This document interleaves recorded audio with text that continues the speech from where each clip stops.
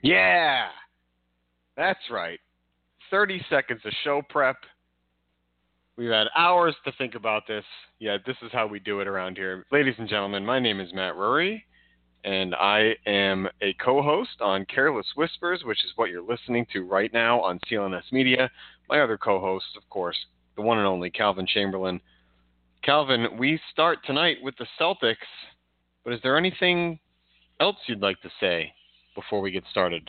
Anything at all? Yeah, I just want to point out that I was on time. That at 6 p.m. I was on the line and ready to go. 100% on time. It's once in a lifetime.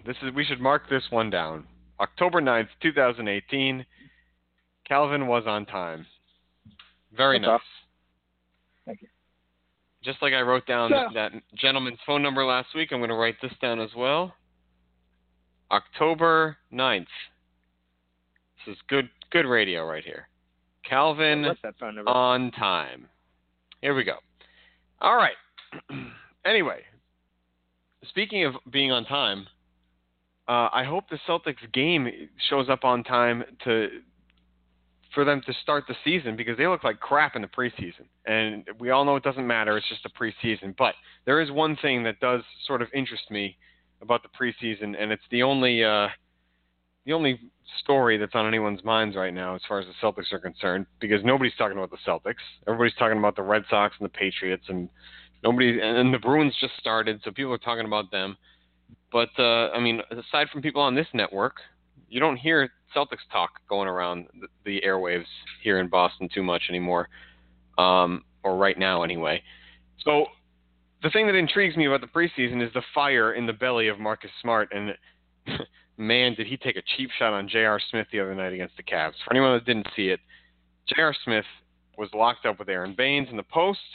Baines had position on him as far as I could see, and who knows who locked up who first. I don't know if you may have seen that or not, but they had their arms locked up. J.R. Smith doing everything he could to try and hold down Aaron Baines, which clearly is impossible. A foul was called, I believe, on Smith, and they got tangled up, and there was a little bit of a scrum, and flying in from the other end of the court, out of nowhere, Marcus Smart, double forearm to the back of J.R. Smith. Then they had a fake fight with no real punches thrown. Marcus Smart fined $25,000. J.R. Smith fined $15,000. They also had a Twitter fight. I don't know if you saw that, Calvin. They went back and forth on Twitter at each other a little bit. Or maybe, I don't know if Smart actually tweeted something, but there was a video out there of Marcus Smart saying that J.R. Smith should meet him in the back. And J.R. Smith tweeted the person who put that video out there and said, forget about the back, whatever, meet me in the street. And so there's a feud brewing here between Marcus Smart and J.R. Smith. What do you think? Is this anything to care about? And does this give Cleveland a little juice? Are they going to be a playoff team that actually wins a round, or are they just going to toil in misery as usual, and this will go away? I mean, it's too bad that the Cavs, we haven't done any predictions yet, but it's too bad that the Cavs probably going to suck, right? Because this would be so much more of an, if LeBron was still on the Cavs, this would be so much more interesting. But yeah, I don't feel like it's going to really have any application to the season. But yeah, I did see them get tangled up, and I'm not sure who. I kind of feel like it might have been JR originally who tangled him, but JR, like, his outrage was actually on Baines, because Baines, like, trying to separate, like, turned his back, but because he had JR's arm hooked, he kind of like pulled his arm over his body a little bit in a way that like could have pulled his arm out of the socket. And I think that's what JR like reacted to angrily. And then Marcus Smart obviously came in and took his cheap shot. Not that big of a deal because he didn't. If he had hit him with like a punch or something legit, then it would be a different thing. Like that, yeah, not the best. And I did see the Marcus Smart video of him. Or I don't know if it was like the same one that you saw, because the one I saw was kind of like him talking before just some press where he's like, I'm not no punk. You can ask around about me. He can meet me in the back if he wants. So it's probably the same one, but yes. J.R. Smith responded to that on Twitter. Yeah, and he's like, meet me in the streets. Like, yep. I think, I highly, based on the guys, and even Marcus Smart, like, not to say that Marcus Smart is like a KG, but I've definitely always gotten the sense that, like, that a lot of him doing this stuff is like, he's like an intentional agitator. You know what I mean? Like, part of me feels like he's doing this to get under JR's skin and is not actually trying to set up any kind of fight. I doubt this is even a thing by the time they play again. Or are you on the other side of it? I don't know if I agree with that. I feel like these two just don't like each other. And even, no matter how bad these teams are, or this team is, Cleveland, and no matter how good the Celtics are, if Marcus Smart and J.R. Smith get tangled up or there's any sort of scrum at all, you can believe they're going to be going at each other. I feel like this goes back a little while. Marcus Smart takes pride in supporting and defending his teammates, and I think that's probably why he ran 3/4 the court to nail J.R. Smith in the back and defend Aaron Baines, who, by the way, doesn't need defending from J.R. Smith. It's such a joke that this has even happened, but I feel like Marcus Smart has his guys' backs, and J.R. Smith is just crazy enough to do something silly or stupid and have another fight ensue because of it. How do you feel about that guy? Like the one friend in your circle where every time he sees like a potential for like a fight or an argument will always like jump in and try to get involved himself. Do you have positive vibes about that person or negative vibes about that person? Oh, I don't know. I mean, it depends on the person. I think depending on who's getting in the fight, I'm probably jumping in there. You know, I'm not doing it for everyone that I know because some people just have to fend for themselves. But if there were certain friends that I would, certain people in general that I would just run to their defense of. My family, my girlfriend, of course, and some of my close friends. Like, I would get in there, but it depend. But any old person or someone that I just don't really like as the case seems here with Smith and Smart. Like me or something? Like you? I mean, I don't know if I'd defend you like that. I don't know if I'd get physical over you, Calvin. I've never even met you before. It's been hundreds of episodes. We've never met face to face. This is a chink in my armor, if you will. All right, let's not get you fired from seeing that. Hey, I'm not. No, I'm just kidding.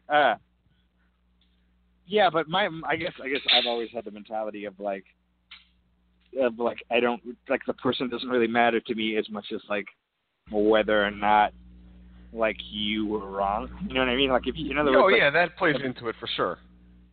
Right. If I feel like you're responsible, then I'm less inclined to like back you up than if I feel like you're the victim. Well, I would definitely agree with that. But on a neutral playing field or someone that I agreed with and was close to, I'd definitely try and get in there, even though I probably can't really hold my own with the other people. Who knows? Who knows who they're even fighting? Right. This is irrelevant. The point is, J.R. Smith is just enough of a hothead to do something against anyone on the court and have Marcus Smart retaliate because of it. So I don't think this is the last you're going to see of this, but if Marcus is smart, he won't get involved. You think he got off easy with a fine, like should have missed a game or two? I thought Marcus was going to get suspended a game, to be honest with you, because he came from the complete other end of the court. I think if he had come off the bench, he certainly would have been suspended. Oh yeah. But it was a blindside attack, if you will, and right. I mean that makes it sound worse than it was. It was 2 forearms to the back, and then he was ready to throw more punches if he had to. But it was completely blindsided. Nobody saw him coming. Nobody saw him coming to even stop him. It took two guys to wrestle him to the ground. So I thought he was going to get suspended for a game, and I wonder if it happened in the regular season, if they would suspend him, or if it's just because it happened in the preseason that they're kind of ignoring it and just giving him a fine. Yeah, that's what I'm wondering too. I'm wondering if the preseason got him off easy. I kind of feel like he skated a little bit when I saw that it was just a fine. But yeah, because I ultimately and it wasn't. The video didn't make it seem like it was that physically dangerous. I'm not angry about it so much as I'm like, it's an interesting precedent for the league to not come down a little bit harder on him. But it is what it is. All right, let's go from one fight to another and get this over with, because we got to talk about this. It's one of the random topics that we always say we're going to talk about certain things. We never get to it. So we're going to get to this one right off the bat here in the first 15 minutes or so. I didn't see this fight. I didn't even know this fight was happening. But the aftermath that happened, I did just see, the minute or two. So, Calvin, why don't you describe what we're talking about, and then we'll go from there. Okay, Rury. So I think you probably need to know the history of this before we get into this conversation. So Conor McGregor over the weekend fought Khabib Nurmagomedov. I can't say his name that well. Anyway, so Conor McGregor did what he did. Well, first of all, Khabib got in a confrontation months ago with someone who's in part of the same sort of fight camp that Conor McGregor is a part of, in a hotel room, and it winded up outside of a hotel room, and Khabib kind of was intimidating toward him. He was with a group of people. The fighter felt intimidated, and there was a video of that incident, and it sort of got released, and Conor McGregor saw that, got irate, and flew down to Vegas. Well, maybe actually, I think it was New York. I believe it was New York. Flew down to New York, a day before this fight, while they're doing the promotion for this fight that was about to happen. Khabib was on a bus with a bunch of other fighters, and Conor McGregor with a bunch of dudes literally showed up and started trashing this parking lot, and one of them Conor threw a bench through the windshield of a bus. Oh, wait a minute. Okay, so I saw that back then. I had no idea this was the same situation. The same guy. Good context right there. Perfect. So one fighter got glass in his eye. Another one's got a bunch of cuts all over his body, and both of those guys were fighting on that card. They had to scrap both of those fights. A girl feels like she was still traumatized. I wanted to talk about that a few weeks ago, but we just never got around to it. She said she's because she had a history of abusive relationships, and she's having trouble sleeping and stuff now because she was terrified when the bench went through. Anyway, the point is before this fight now with Khabib, the UFC used that bus incident as a promotional tool to be look how personal it is between these two. Khabib, Conor went into a rage trying to get at this guy. They hate each other. Before the fight, Conor talked about how Khabib's coach said he claims that Khabib's coach had 5 passports on 9/11 and was caught and turned people in. So he said he called him an effing terrorist snitch. Yeah, he insulted Khabib's father. Okay. He called him a coward. Insulted his religion. This sounds like Conor McGregor trying to be in the WWE. It's his persona, right? I mean, he just goes after everything that he can, and he's not politically correct at all, and he's good at what he does. If he was not in character, because that's what this is, I believe. Who knows if he would actually believe these things that he's saying, but he knows that it creates controversy, and I think he's a showman. So you have to take him for what he is, right? He's saying these things, you should believe it, because I mean, even though if I think it's a character because it's the UFC and all this, and he's on camera and stuff, we don't know him in his personal life. That's what he's putting out there. So that's the only thing he's giving us to believe, right? So it's just Right. it's crazy that stuff like that doesn't even.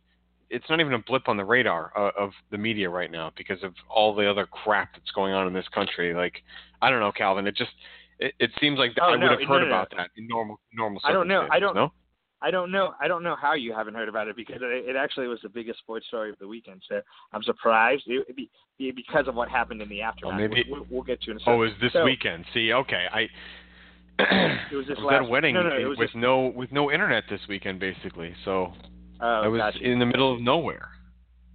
Gotcha. Yeah, that's how fast the news moves, man. Exactly. It happened on Saturday night. Obviously, by the time Sunday comes around, the NFL is going to take precedent again. But it was a major story. Like, things are still coming out about it because, So he talked all this trash about Khabib, and the thing you need to understand is, like, Khabib is from Dagestan, which is a country that's, like, formerly in the USSR. Like, he's a guy who, like, wrestled a bear when he was a kid. There's actual video footage of him, of, like, the 9-year-old him wrestling a bear. He's like super serious, all right, about like his religion, and he wears this hat that's like traditional for his people or whatever. I'm not quite sure what it represents, but so like he didn't really talk that much trash about Conor McGregor, but it made him angry. He fights Conor McGregor and he dominates him, right? To the extent where, like, if all of this stuff in the aftermath didn't happen, then, like, the big story would be how, like, Conor McGregor ran his mouth about him, and he said, like, he was going to knock him out, all these various things, like how easy it was, how he sucks.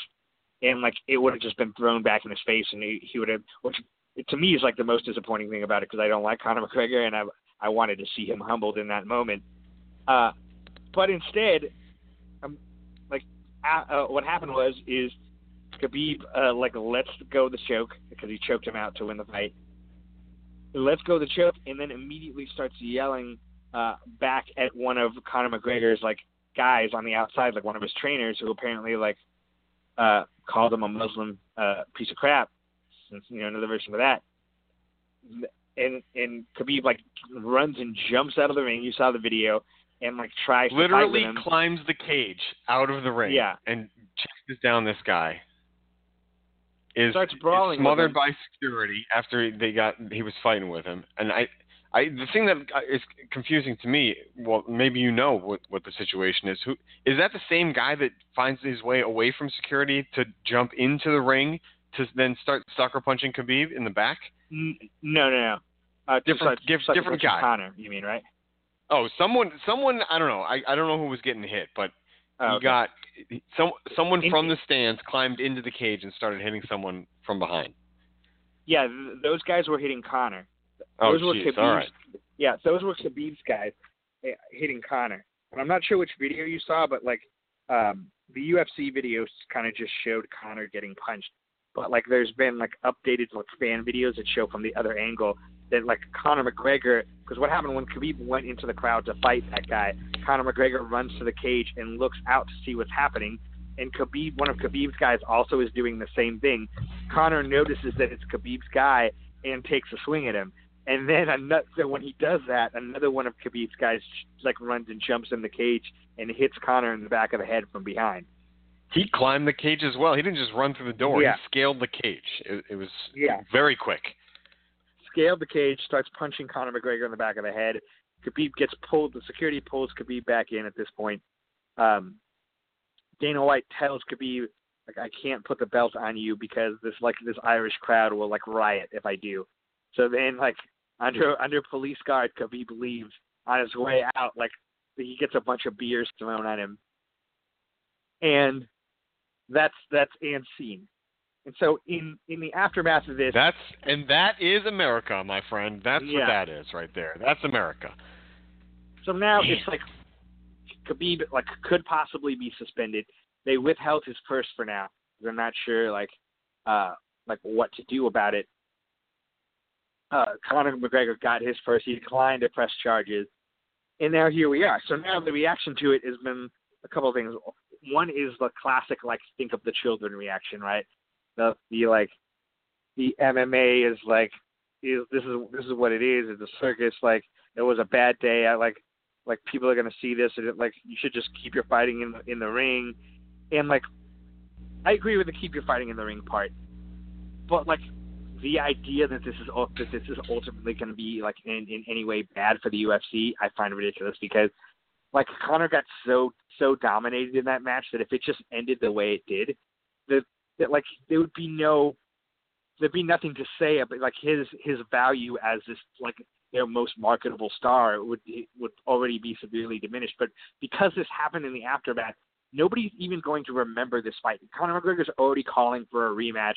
The UFC is going to do the same thing, and there's a reason why I brought this bus incident up. It's because they're going to do the same thing in this bus incident and just show like, you know, like a current affair style slow motion replays of like Khabib angrily jumping out and like dudes punching McGregor, and then they're just going to hype up this rematch in which a guy got dominated to the degree that like a rematch doesn't even make sense because there's not really a way for him to do anything different. Yeah, it's just a show now. You know what I mean? It's just that they know that they can sell some more tickets because of this controversy, and that they're gonna have another big payday because of it. And it's Conor McGregor, so he has a big draw in and of his own right. You know, like he's massive. He is the UFC. Who do you think of right now? I've never even heard of Khabib before tonight. So it's just and Brock Lesnar. And it would be hypocritical of them. It would be hypocritical of them now to even suspend Khabib when they didn't suspend Conor McGregor for throwing a bench through a bus. They just allowed like the York police to handle it, and even then, like Conor is basically going to escape like any serious charges with that. Like, well, I guess what they would say from that is that it was out in the parking lot. They have no jurisdiction there or something, and when it's in and around the ring with their fans sitting right there, that they can take control over suspensions, etc. So that would be their out. But you're right. It would look hypocritical for sure.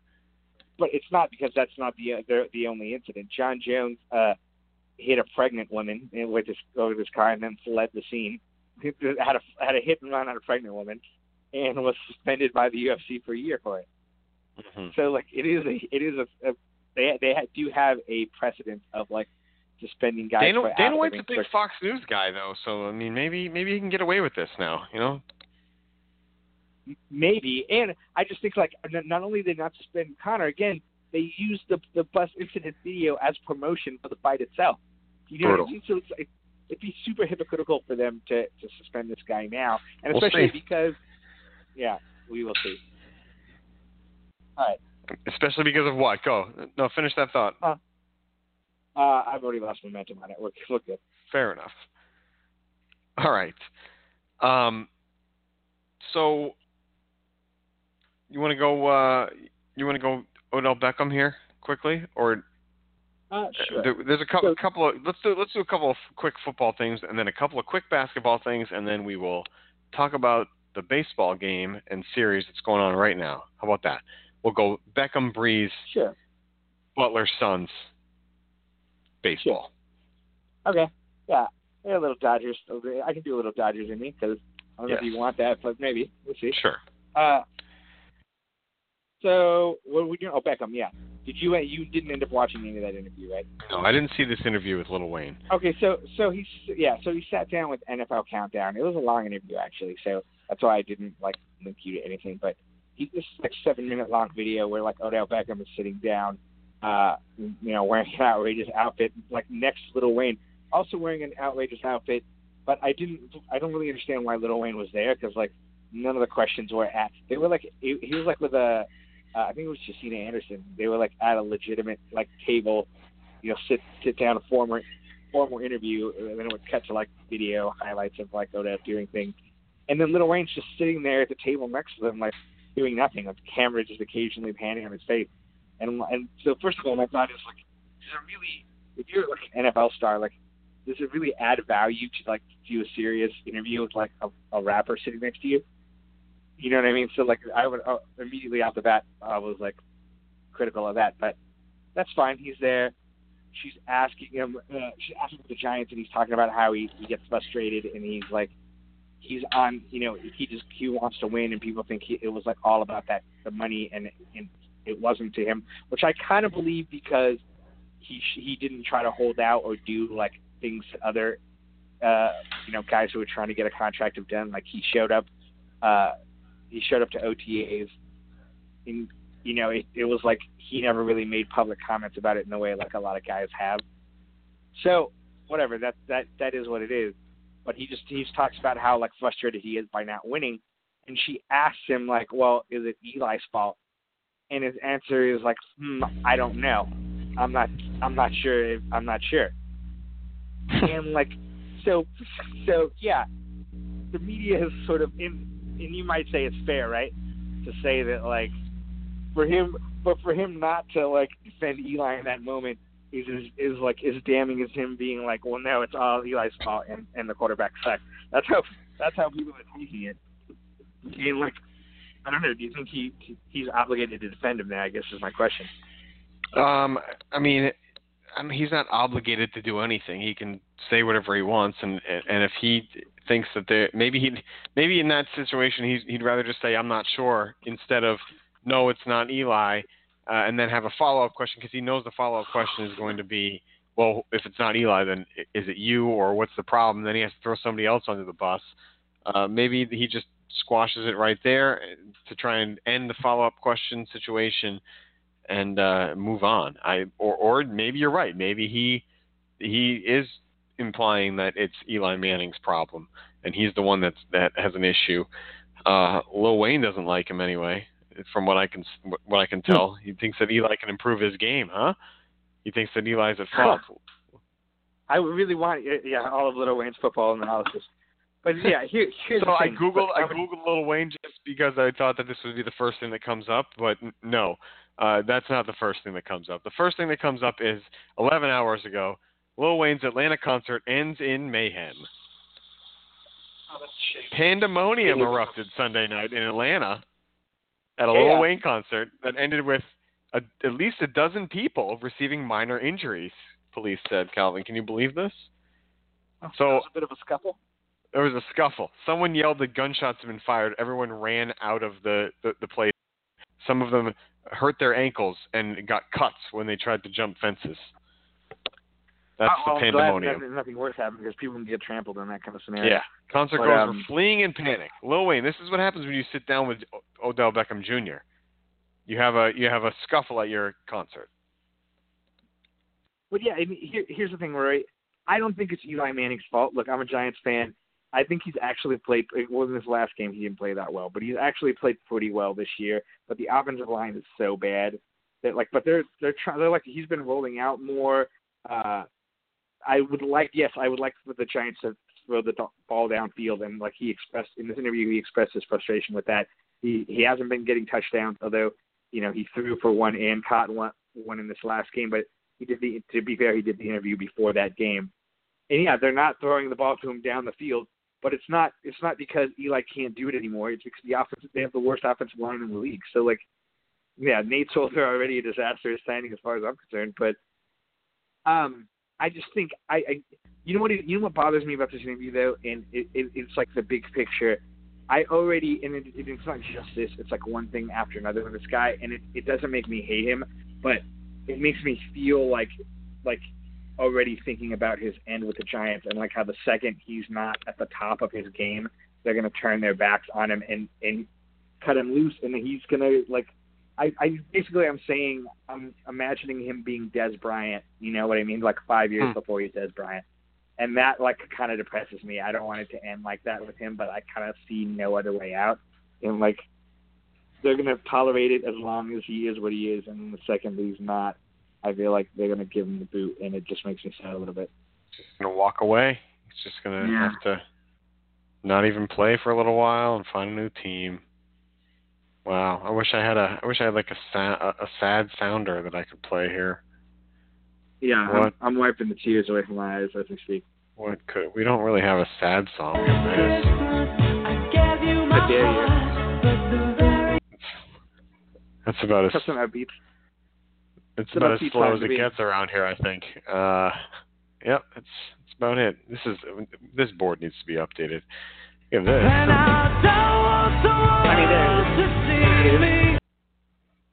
It's been a while. That's sadder. All right. Anyway. Right? Yes, it is. It is more sad. You're right. Okay. That's enough about your Giants. Okay. I'm not going to talk about the Patriots tonight because they have a lot going on, right? They are mediocre right now. They look mediocre. Sunday night's going to be a big important game, statement type of game right now. So we'll talk about the Patriots after that game. If they can find a way to give Kansas City their first loss, then maybe we'll get there. Yeah, they're not mediocre. Now, they threw 2 fluky interceptions that shouldn't have been, and they would have won that game by 40. And they still won by 20. They're good. They're fine. Anyway, go on. Miami is not mediocre. They're below average, and they were fluky. The Patriots will be fine, of course, but this is a test this weekend. So that if they can give Kansas City a loss, then that will be something to talk about. If they end up 2-3 after this one, then I don't know if people are going to be too happy about that. We stay with football though, because Drew Brees just broke a record and will continue to break that record. He is now the all-time NFL passing yards leader, and yeah, he is. Part about this story that I want to get to, Calvin, is the fact that he broke the record with about 2.5 minutes left in the second quarter or something like that. They stopped the game for 10 minutes to have some hoopla and present him with some stuff and like a printout certificate or something, and like they like did all this stuff. He's shaking hands. People are on the field, and there was 2.5 minutes left until halftime. They couldn't have waited. They had to stall right there after the touchdown pass. They had to do it right then. They couldn't have waited until halftime and just done it at halftime. The NFL really had a lot of pomp and circumstance about this, and I don't think that many people even saw it live. My favorite note about that is that the Saints got a 15-yard excessive celebration penalty for that. That's my favorite thing about it. Because it's like, how are you the NFL gonna penalize the Saints players for excessive celebration when you had an actual pause in a live game and you like went out of your way to it? Like, how is that? Why don't you penalize yourself for excessive celebration? That's all I'm saying. Seriously, yeah. Give some money to charity because of that awful performance and decision to have the celebration in the middle of the game, even though there wasn't that much time left. But can you imagine if it had happened with like 5 seconds left and they just said, no, we can't just kick it off and let the other team go to the locker room. We have to play this out. We have to do the celebration, then kick it off, then go to the locker room. They've made a different decision since there was a full two plus minutes and they had to go to the 2-minute warning. Did they calculate wrong? Did they build a commercial break in there because they thought that it was going to happen? The NFL is just this is what I'm going to complain about this week with them. And there hasn't been much to complain about. I will say that the football has been good for the first 5 weeks of the season. It's been amazing. 4 weeks. But this type of thing is just still so ridiculous. Rury, wait, the Patriots have a bye already? It has been 5 weeks. They're 3-2 already? Jesus. Yeah, they're 3-2 already. That's what I was telling you. They're already fine. But yeah, shows how much I know. I'm not even paying attention. Remember when they were 1-2, and like I even said, like, nah, they're good, man. I was not even buying it. I feel good about that. But anyway,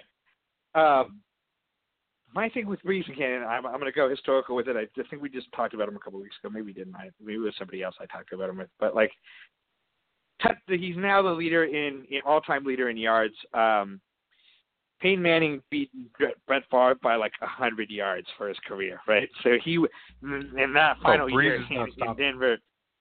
But that final year in Denver, Peyton Manning was like he was struggling. I'll just put it that way. And like he really just sputtered to that finish line. Drew Brees, we're in Game 5 of the season. Drew Brees is going to throw over another 2,000 yards or more this season, right? So now he doesn't really look like he's done. Nope. And even he can play next year. Even if he hits the wall, okay, based on the way he's playing this year, unless like I'm assuming he's going to play. I haven't heard any comments to the otherwise. I don't know about Drew Brees, but he's probably playing at least one more season. He's going to be miles out ahead in the all-time yardage list. Not even close. he's probably going to finish his career as the NFL's all-time leader in touchdowns. I know Tom Brady's like 30 behind him, right? Tom Brady's like right around there too. But yeah, I think if he plays like another 2 years, he's going to be there. What is the other major passing record other than yards and touchdowns? Those are the two big ones, right? Am I missing another one? No, the rating or QB or completion percentage or some crap like that, but none of that those really ones matters. are more. Those, I mean, like the counting ones. I think those are the big ones, right? Yeah. Other than like I guess like Peyton's consecutive game streak or whatever, Favre's consecutive, but like he's not getting that. But so I'm looking and like Drew Brees averages just off the top, I don't know. Take out the first few years of his career. Or let's go with the last 10 years. He's averaging probably 5,000 yards a season, or maybe a little bit under that, 4,800, 4,900. So if he plays just one more year with that average, last year it was down 4,300. That is another 5,000, let's call it. Nobody's catching him. Tom Brady doesn't throw the deep ball like he does. Brady may score more touchdowns eventually. Who knows? Brady may have a longer career, or he may play into an older age than Drew Brees. Brees has not hit 40 yet, and we know that Brady has just recently hit 40. So, what's the age gap between them? I think it's just a few months, or like, let's see. I'll find out. Brees, more. What the hell? January 15th, 1979. And Brady is August 3rd, 1977. So actually, Brady just turned 41, and Brees is going to turn 40 this season. So they're a year and a half behind each other or so. Right. Okay. But even so, like if say Drew Brees plays to be the age that Tom Brady ends up playing to be, say they both retire at 44. Brees is going to have like 12 to 15,000 more yards than him, just because he throws for a couple thousand more yards than Brady does each year. The touchdowns is the question, and I still don't think that Brady would catch him in that situation, because a lot of those bombs he throws end up being touchdowns just inherently. Right. So I don't see how anyone who uses stats as their basis for players that are for ranking players, I should say, in history, would put Brady ahead of Brees aside from Super Bowl wins. And if Brees was in a different situation, can you imagine if they swapped spots? Brady would probably be not that great, above average quarterback, and Brees would have won 7 Super Bowls, in my opinion, with Bill Belichick. So crazy. Well, this is where I'm good. This is where I'm going with this. Look, Drew Brees has a Super Bowl. It's not like he's not Dan Marino, right? Why has he been completely left out of this conversation? And I know, because look, I know Brady has his Super Bowls, and that's like how he gets it. But like Peyton Manning has also been in the conversation, just even without Super Bowls, as like who is good, who's the best. I know part of it might be like, okay, Drew Brees plays in New Orleans. The only thing I can think of, which it seems entirely unfair to Drew Brees, the only thing I can think of is the fact that because Drew Brees is small, because he's 5'10", or maybe at 5'10" at best, right? Maybe it just feels like Drew Brees is like just less impressive, like physically, and because of that, like it doesn't seem right to. But I'm not saying he is the best quarterback of all time. No, but what I'm saying is I feel like he's worthy of being discussed in this, even like Aaron Rodgers is gets put in this conversation of like the and he's got a long way to go. I really look. Part of me would be really interested to see the Saints win another Super Bowl before he goes, and that team is good this year. Not saying they're good enough to go, but like, yeah, if he won a second Super Bowl, like because the conversation would all then be about him in that moment, right? Because that's what happens when a team wins a Super Bowl. It's like everyone just. I remember when the Ravens won a Super Bowl, the conversation shifted to like, now is Joe Flacco the best quarterback in the NFL? And that was Joe Flacco. You know what I mean? Is he elite? So yes, but that was is Joe Flacco? Yeah, that's right. Anyway, You're right. Is Joe Flacco elite? You're right. That's what it was. But there were guys who were saying he was the best, and I was like, are we being for reals right now? But Drew Brees, if he won another Super Bowl, it's like he would finally get that due. In a way, I mean, I don't know. I still feel like he should already be getting due that he's not getting. I guess that's where I'm at. He needs more due. My question would be, does he want it? Does he actually? Maybe he's just so humble, and every time I see him on TV, he comes across as a family man, and he just wants to do well by people around him and his teammates, etc. Whereas Peyton Manning and Tom Brady, they're always selling something. Aaron Rodgers is always selling something, it seems. Maybe it's just that Drew Brees doesn't want the spotlight, and he just wants to go out and perform and let people debate about it, and he doesn't care. I mean, I don't know. I'm just putting that out there. I don't know him personally, obviously, but it seems like he's not marketing. He's not marketed very well, or maybe he's not marketable. But he seems humble to me, and that might have something to do with it. That is an interesting actual point in terms of like the fact that he's less out there than Brady and Peyton Manning have been. Although, counterpoint that, I'd argue that Brady, until the last couple of years, when Tom Brady like realized that he had a mind of his own and like was able to like say his own things, has quietly been like for the majority of his career, Tom Brady has essentially been like under the strongly tied down canopy of Bill Belichick, and like sure, I really didn't like. Yes, he's dating Michelle Moynihan, and then he married a supermodel. We knew those facts about him, but it's not like Tom Brady wasn't. It's not like Tom Brady's out there doing all kinds of like advertisements or like you really see that much of. I guess with the Tom Brady thing, there's the like, oh, look how good looking Tom Brady is, but like you never really like knew much about what.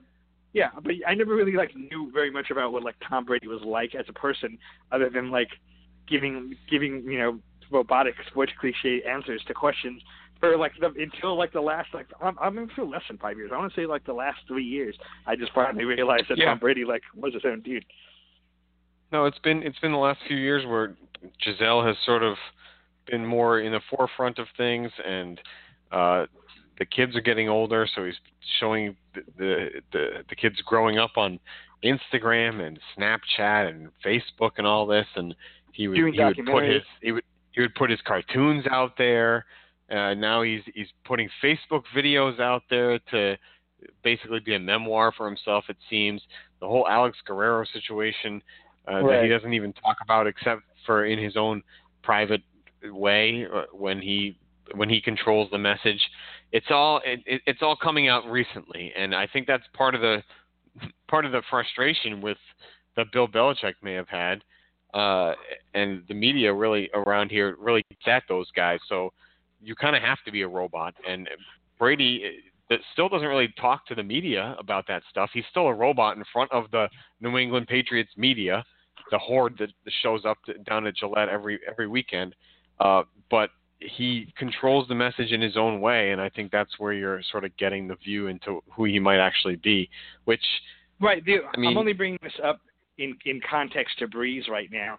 Saying that like, well, Brady himself hasn't really like the things. I was like, well, you have a good point about Brees sort of being a bit of an introvert, but I think Brady throughout his career, even if he's not actually introverted, has sort of been that under Belichick's watch anyway. So like, I can't really be using that as the reason. I don't know. It's just weird. It's just weird the way maybe in the it's NFL, just a Super Bowl thing. I don't know. Yeah. The way every single thing gets hyped in the NFL, the lack of hype around Drew Brees comparatively, it's really weird at this point. That's all. Yeah, it's undeserved. He should definitely be hyped. That's what we're trying to do around here. For 4,800 yards a year, something like that, 4,500 if you include his entire career or something. And I'm just looking at the numbers. I'm not calculating anything, but either way. Plus, he's super fun. He's so fun to watch. He is fun. A lot of touchdowns. I mean, good quarterback. Come on. Give him the credit he deserves. You see that What? the Atlanta game, that Atlanta game from a couple weeks ago, where he spun around off two defenders and dived in for a touchdown. Yeah, he can still get it done. That was amazing. Yeah, He can still get it done. All right, let's flip over to a couple of quick basketball topics, and then we'll end with the Red Sox. My guy Jimmy Butler just losing points rapidly. I'm looking at my fantasy basketball draft the other night. I'm staring at Jimmy Butler's name in like the 7th round. I'm like, wait, do I want to take a chance on this guy? Is he going to play? Is he going to play for Minnesota? And if he does, is he going to be any good? Are they going to give him the ball? The team's going to be bad. Is the coach going to play him? It looks worse and worse for Butler every time a news article comes out about his situation. He wants the team to trade him by Friday, or what? What is he going to do? Sit out? This seems unprecedented. I mean, I hate to nobody likes fantasy talk, but now I got to know, like, who are the other guys who were on the board around this time? What do you think Jimmy Butler's not going to play? Like, how do you not take Jimmy Butler? The 7th round is an exaggeration. If you want me to go pull the particulars, I will. But what the point is that he. Yeah. He's setting this deadline. I'm just wondering, like, seems ridiculous. Like, what are the types of guys that you were like thinking of between Jimmy Butler and I'm just wondering, like, how far he fell in your estimation. Like, all right, I'm going to find out. You wouldn't think if you're like, Jokic or Jimmy Butler. No, Jokic is like more sound. But if you're like Markel Fultz or Jimmy Butler, then I'm like, what the hell is happening here? That's not the way it went. That's not the way it went. Let me see here. What is happening? Draft analysis, draft results. That's what I'm looking for. Here we go. Oh, yeah. Well, what was your draft grade, buddy? They had me in the middle. All right, he went in the 4th round, actually. Okay. And I took Jason Tatum ahead of him. Oof, interesting. I don't know if I like that. I wasn't trusting Butler, and I don't know. DeRozan was there still too, but I've never really liked him as a fantasy player. Okay, fair enough. So CJ McCollum was there, Bledsoe, Blake Griffin, Tobias Harris. Like, I don't know. I went Tatum over Butler. That's all. Okay, all right, that's fine. Yeah. So I think it's funny that the story is now out there that he's setting a Friday deadline to be traded. Yeah, as we know, I didn't put this in the thing, but so maybe you know this, maybe you don't. But they had a deal basically in place with the Heat, but it fell apart at the last second. I want to know why that fell apart, because I just saw a succession of tweets that said that they got the medical records and then it fell apart. So I'm wondering if there's some sort of medical issue that nobody is disclosing here. I mean, Butler does have a history of injuries and he does play hard, so I could understand why that would be the case, but I also want to know the actual particulars of like the trade they agreed on, because the reports were that the Timberwolves were asking for Bam Adebayo and Josh Richardson and dubbing King's contract, and I don't know, I don't see it at this point, right? Like, for leverage reasons, that the Timberwolves are possibly going to get out of this with like even a semi-competent deal. And by the way, the Friday deadline is so dumb because, like, okay, the Timberwolves don't trade Jimmy Butler by Friday, so what? So like, what is Jimmy Butler going to do? Like, what's the end result of this like threat? What? He's not going to play? He's not going to play. That's my question. Yeah. If he doesn't play, his value goes to. First of all, I think if you're healthy and you choose not to play in the NBA, doesn't your contract roll over? Am I wrong about this? I can't remember. I know in some leagues it does, but like I wish I knew that nuance of the CBA. Right. If Google tells me in the next 30 seconds, I'll let you know. If I remember correctly, you have to play 10 games. Could be wrong. For your contract to lock in. Remember that from the Steve Nash scenario, but I could be wrong. The CBA is always changing. But regardless, look, if he sits out, his value is going to go down. And in basketball, like, not playing, your skills erode, right? And more importantly, the whole thing is Jimmy Butler not trying to be a free agent, right? he wants to be traded to a team who can offer him a max contract and is going to be willing to, so he can get the 5-year. He literally has no leverage, and by sitting out and refusing to play, he's also making his own trade value go down even farther, thus making it harder for them to trade him anyway. So, like, what kind of threat is that? That's what's funny to me. It's like, all right, you have until Friday. If I was the Timberwolves, I would hang up every call until Saturday morning just to see what happens. What's he going to do? Does he know something about Glenn Taylor's wife, or like what does he know? Like what does he got? Yeah, He's got nothing. I don't understand it either. That's my question right off the bat. I don't get it. What is he getting out of this?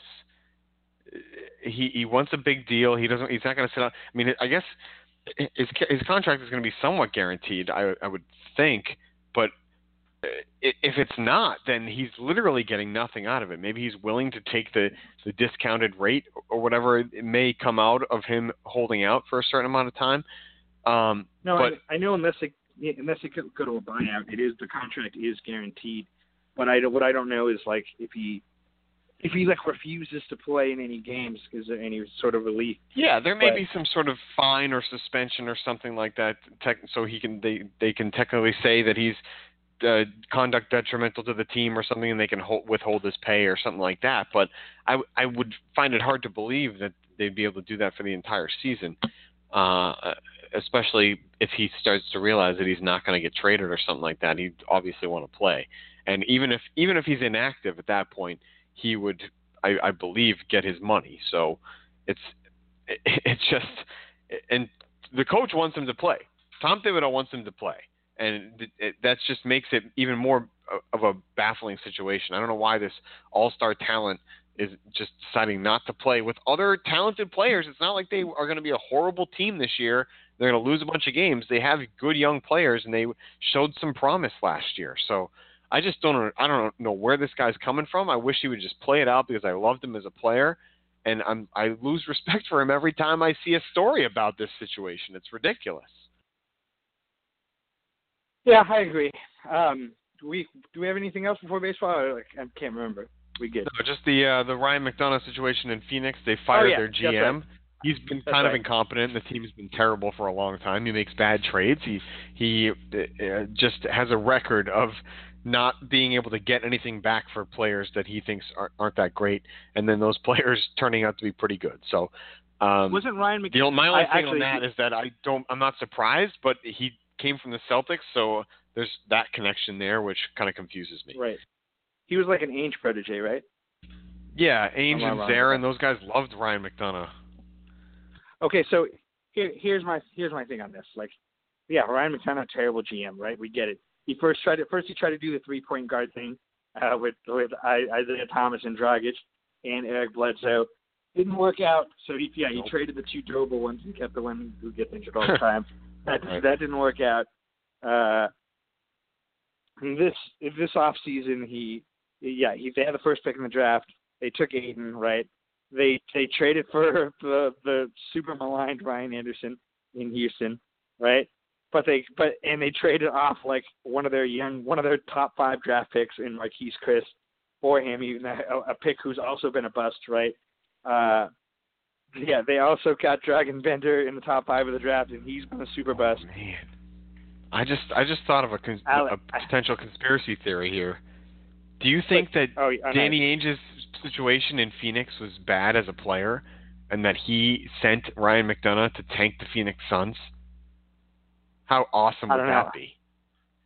I don't know. I like it, but do you know for a fact it was bad, or is that's speculation? No, that's part of the conspiracy theory? I know nothing. I'm just speculating. That's nice. I like the way my brain works. I love a good conspiracy theory, and I'm always trying to hatch them up. I was about to say, I love wild speculation. Right. That's what we do around here. We just throw things around and wonder if they're true. No, but so here's the thing. Yeah, he was a terrible GM, right?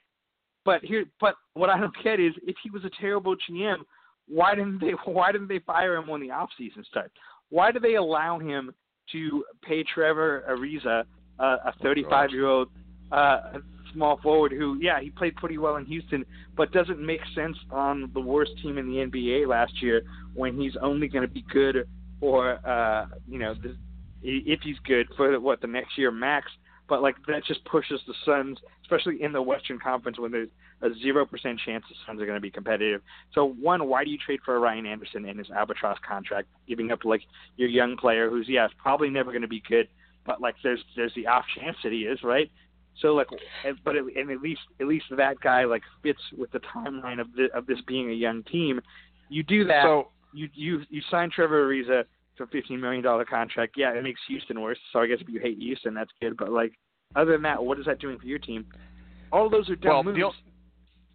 The only thing that I can see that I could even think of is that supposedly the owner, Robert Sarver, is starting to pay attention to the team again. So maybe he was having a great summer and he was just not caring what was going on. And he said, all right, what do we got here?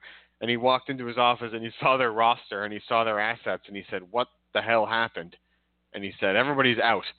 And he's started to clean house. That's the only potential situation that I can think of. And in that regard, that just points to the owner. I was about to say, you know how poor. I mean, this reflects poorly on the owner anyway. That's my point. Either way, yeah. Right. Maybe he probably shouldn't. He should not have paid Devin Booker a full year before he had to. Give him essentially a supermax, not a supermax, but a max. The max that Booker can get essentially, a year before he had to. Give him his own injury history and the fact that he's never he scored 70 points. Played defense. Yeah. So he does all these things, but my thing is I'm not saying he's good, but firing him 8 days before the season, weird. It basically you're basically saying you're basically telling your season ticket holders and your regular game purchasers that wow, this team is already disappointing before we played a regular season game, and they just hired a new head coach. So now that whoever this new GM is, which by the way, the front runner is James Jones. That's reportedly James Jones. Yep. Yeah, that's already hilarious to me. James Jones is already. You think he has enough experience already to be a GM? But whatever. He's been learning from LeBron James for the past 15 years, right? Yeah. You don't hire James Jones. That's fine. So now James Jones has to go into this situation with a new head coach that he didn't hire. So it's going to be already hard to fire this guy after 1 year, right? New head coach that he didn't hire, draft picks that he wasn't allowed to make, not just the 8-1, but he made a trade for Bridges. Yeah, so he didn't get to be involved in that. He didn't get to be involved in the Ariza signing or the Ryan Anderson trade. Now he's stuck with Ryan Anderson. I don't know.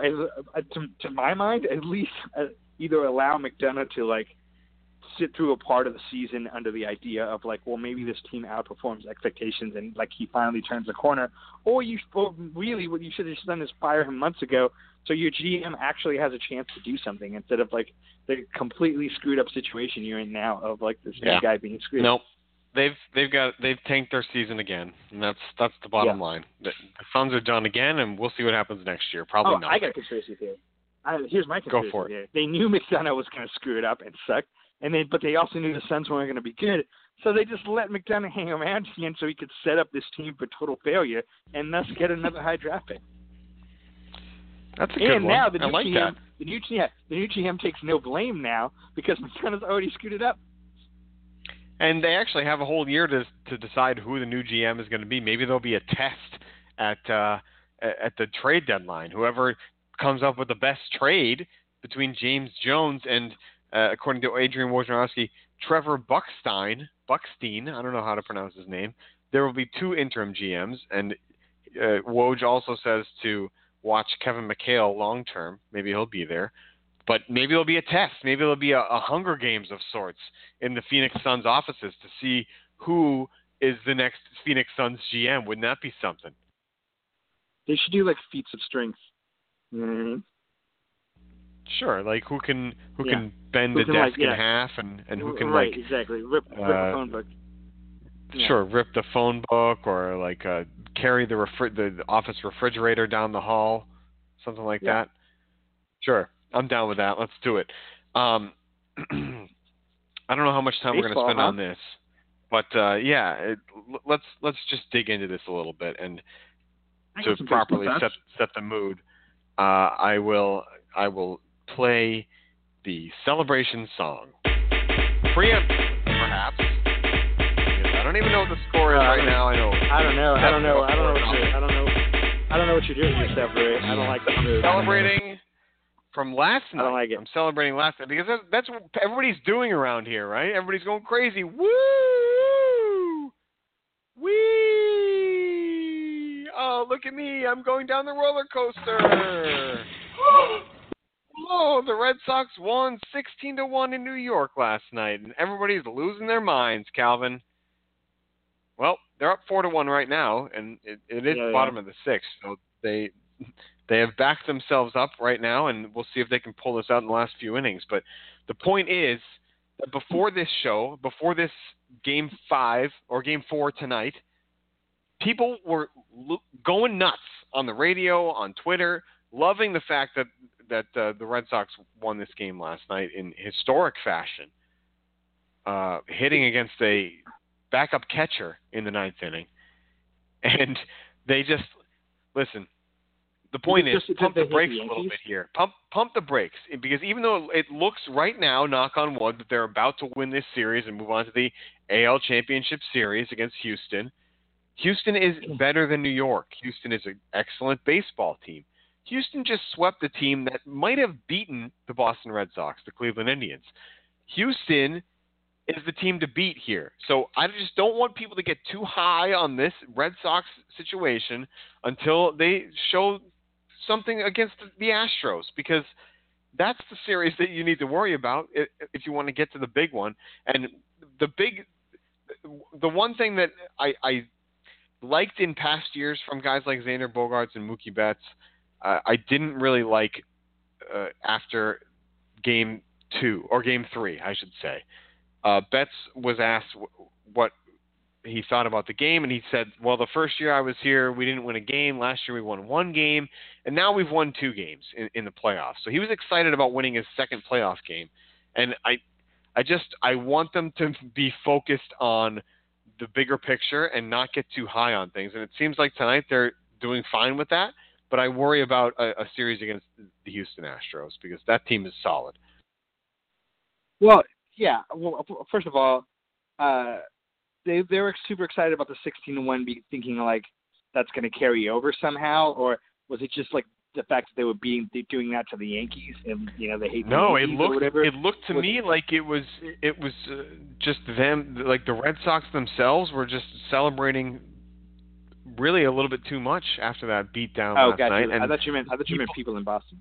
No, people on Twitter and on the radio, people seem to be getting high on the fact that the Celtics were, or not the Celtics, the Red Sox were about to win this series, when there was another game tonight that they had to actually figure out a way to win. And Porcello has come out strong tonight. The bullpen hopefully holds up here. Porcello's not in the game anymore. We got Matt Barnes on the mound, but the bullpen is a question and a problem for the Boston Red Sox right now. It really is. And that was the thing that sort of made me pause, even after they had such an impressive win last night. And we don't need to talk about the particulars. I watched the entire thing. This is probably the first baseball game that I've watched literally from start to finish in the last 4 or 5 years, and they have my attention again, and it was a great game, but I still feel like there's work to be done. And even if you want to look past tonight's game against the Yankees, the next series is even more difficult. Yeah, well, to me, first of all, like, let's not take away from the fact that in like, this is the way baseball's set up, and it's fine, and like, and the Red Sox get credit for winning their division, right? But like the way it sets up right now, the wild card teams in these playoffs are at such a disadvantage. And I know like the Rockies went to the World Series, however long ago, and like there's been a couple of wild card teams who have made it. But like, it's so hard because your pitching staff is like just gets mess with you, lose your ace or whoever you want to throw in that scenario, and you're already behind the 8 ball. Guys have to go on short rest. I watched the Brewers carve up the Rockies. Although that series, like in terms of like run production, was actually kind of close, but ultimately, like their entire sort of pitching staff was out of whack for that series, and I feel sort of the same way about the Yankees, even though they're like more, relying on this bullpenning thing, which I want to talk about in a second too.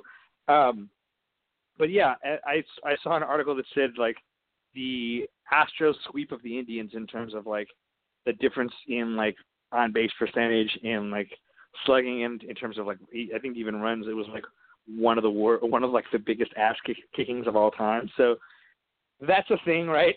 I mean, the Astros, you're right, to me are the favorite, regardless of who comes out of the series. Probably the Red Sox, just because of their starting pitching. The Astros are probably the favorite to win the World Series, right? Yeah, I'd say so. Yeah, but it's weird how anticlimactic this division series round has been. Like the Dodgers beat the Braves really easily as well, and sort of like the Rocky series was a sweep with the Brewers, and hopefully this next round will be better because the baseball really hasn't been that competitive. But I don't know what's going to happen out there in the NL. I guess the Dodgers are probably going to take it down. But the Red Sox right now, I don't know. Houston looks too good. They just look too good. And I feel like even though the Red Sox have some solid starting pitching, especially if David Price is not pitching against the Yankees, he might have a better time on the mound. He might be more relaxed. He might be able to take some deep breaths and not have the yips. But the Astros just seem like a more well-rounded team, and if they could find a way to get into the Red Sox bullpen, I would give them the edge in any series. I'd give them the edge in a 12-game series, a 13-game series. It doesn't matter. I'd probably go with the Astros in that situation. So the longer a series goes, the better it favors a better team, right? So I would say so. Yes. Yeah. But yeah, so here's my thing about this bullpenning, and we saw it. I'm glad you mentioned that 16-1 game because and I'll grant you that the Yankees didn't use any of their best relievers in that game, and smartly so, right? Because the game was essentially over, and there's no point in he gave up. Your good guy. Yeah, he made it. Yeah, Aaron Boone made a decision to go to the bums. Yes. Yeah. It's not like you saw Zach Britton in that game, but that being said, my thing with this bullpenning is I feel like it's going too far. Not that I agree. You don't want. I understand the notion of when a player sees a starting pitcher for the third time, he starts figuring him out, and that's it's good to take him out by that point. That part's fine, but we've gotten to the point where teams are just doing straight bullpen games, right, and not having a starter. And when you're doing a bullpen game for 9 innings, or even when you pull your starter after 2, and you need 5 or 6 relievers, you essentially then to get through the game, granted those might all 5 be good relievers, although even teams with good bullpens don't have that many good relievers, right? Or at least elite relievers. You might have maybe you do have 5 good relievers, but in that scenario, you're also relying on all 5 of them to not have off nights in the amped up atmosphere of the playoffs. You know what I mean? You're relying on all of them none of them to struggle with their control. I just feel the nature of pitching itself is there's enough variance that every time you add a new guy to this scenario, you're creating the chance. And I feel we end up seeing it every year. There's a dominant closer who looks terrible in a major decisive playoff game.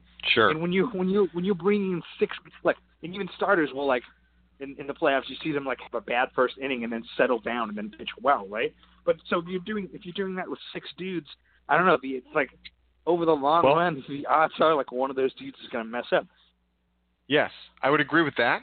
But I also feel certain teams they've put themselves in a situation where they have to do that because they don't trust guys to go out there with just a bunch of stuff. Like Nathan Eovaldi. Alex Cora said tonight, or not tonight, but last night, that he just, before the game yesterday, he trusted Nathan Eovaldi's stuff, and he said that he trusted the fact that he was going to be close enough to the strike zone, even if he was missing his spot, that it would be high enough in the velocity because he was going to be throwing 99 or 100, which he did consistently last night, that he trusted his stuff enough that it wouldn't matter. and that he was going to get swings and misses or swings and little dinkers, which is what he was basically getting all night. And so they trusted the starter to go out there and be able to do that. But so many teams in the league don't have 3 or 4 starters like the Red Sox or like the Dodgers do to be able to go out there and throw 6 to 7 innings every night.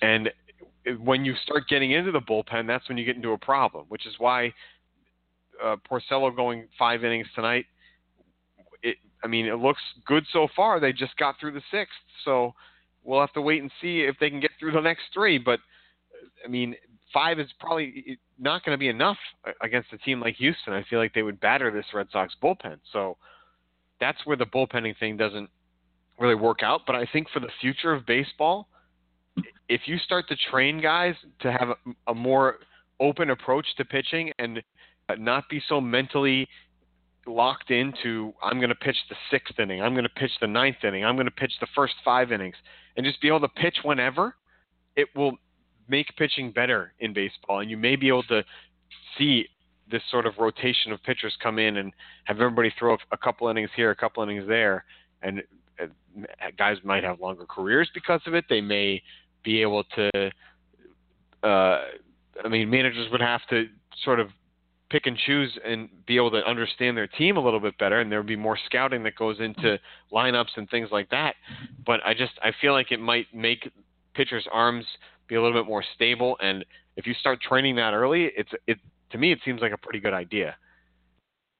I do like the devaluing of the 9th inning in that sense, and because the best time to use your closer, you really should be when the middle of the order comes up for the other team, right? Or just in high leverage situations. I think just doing stats into which guys can pitch with guys on base. So when you have to pull a guy, all those things, Yep. I like the direction. I'm not being an anti-sabermetrics guy right now when I'm questioning the way bullpen games are being used. It's more a matter of I'm questioning in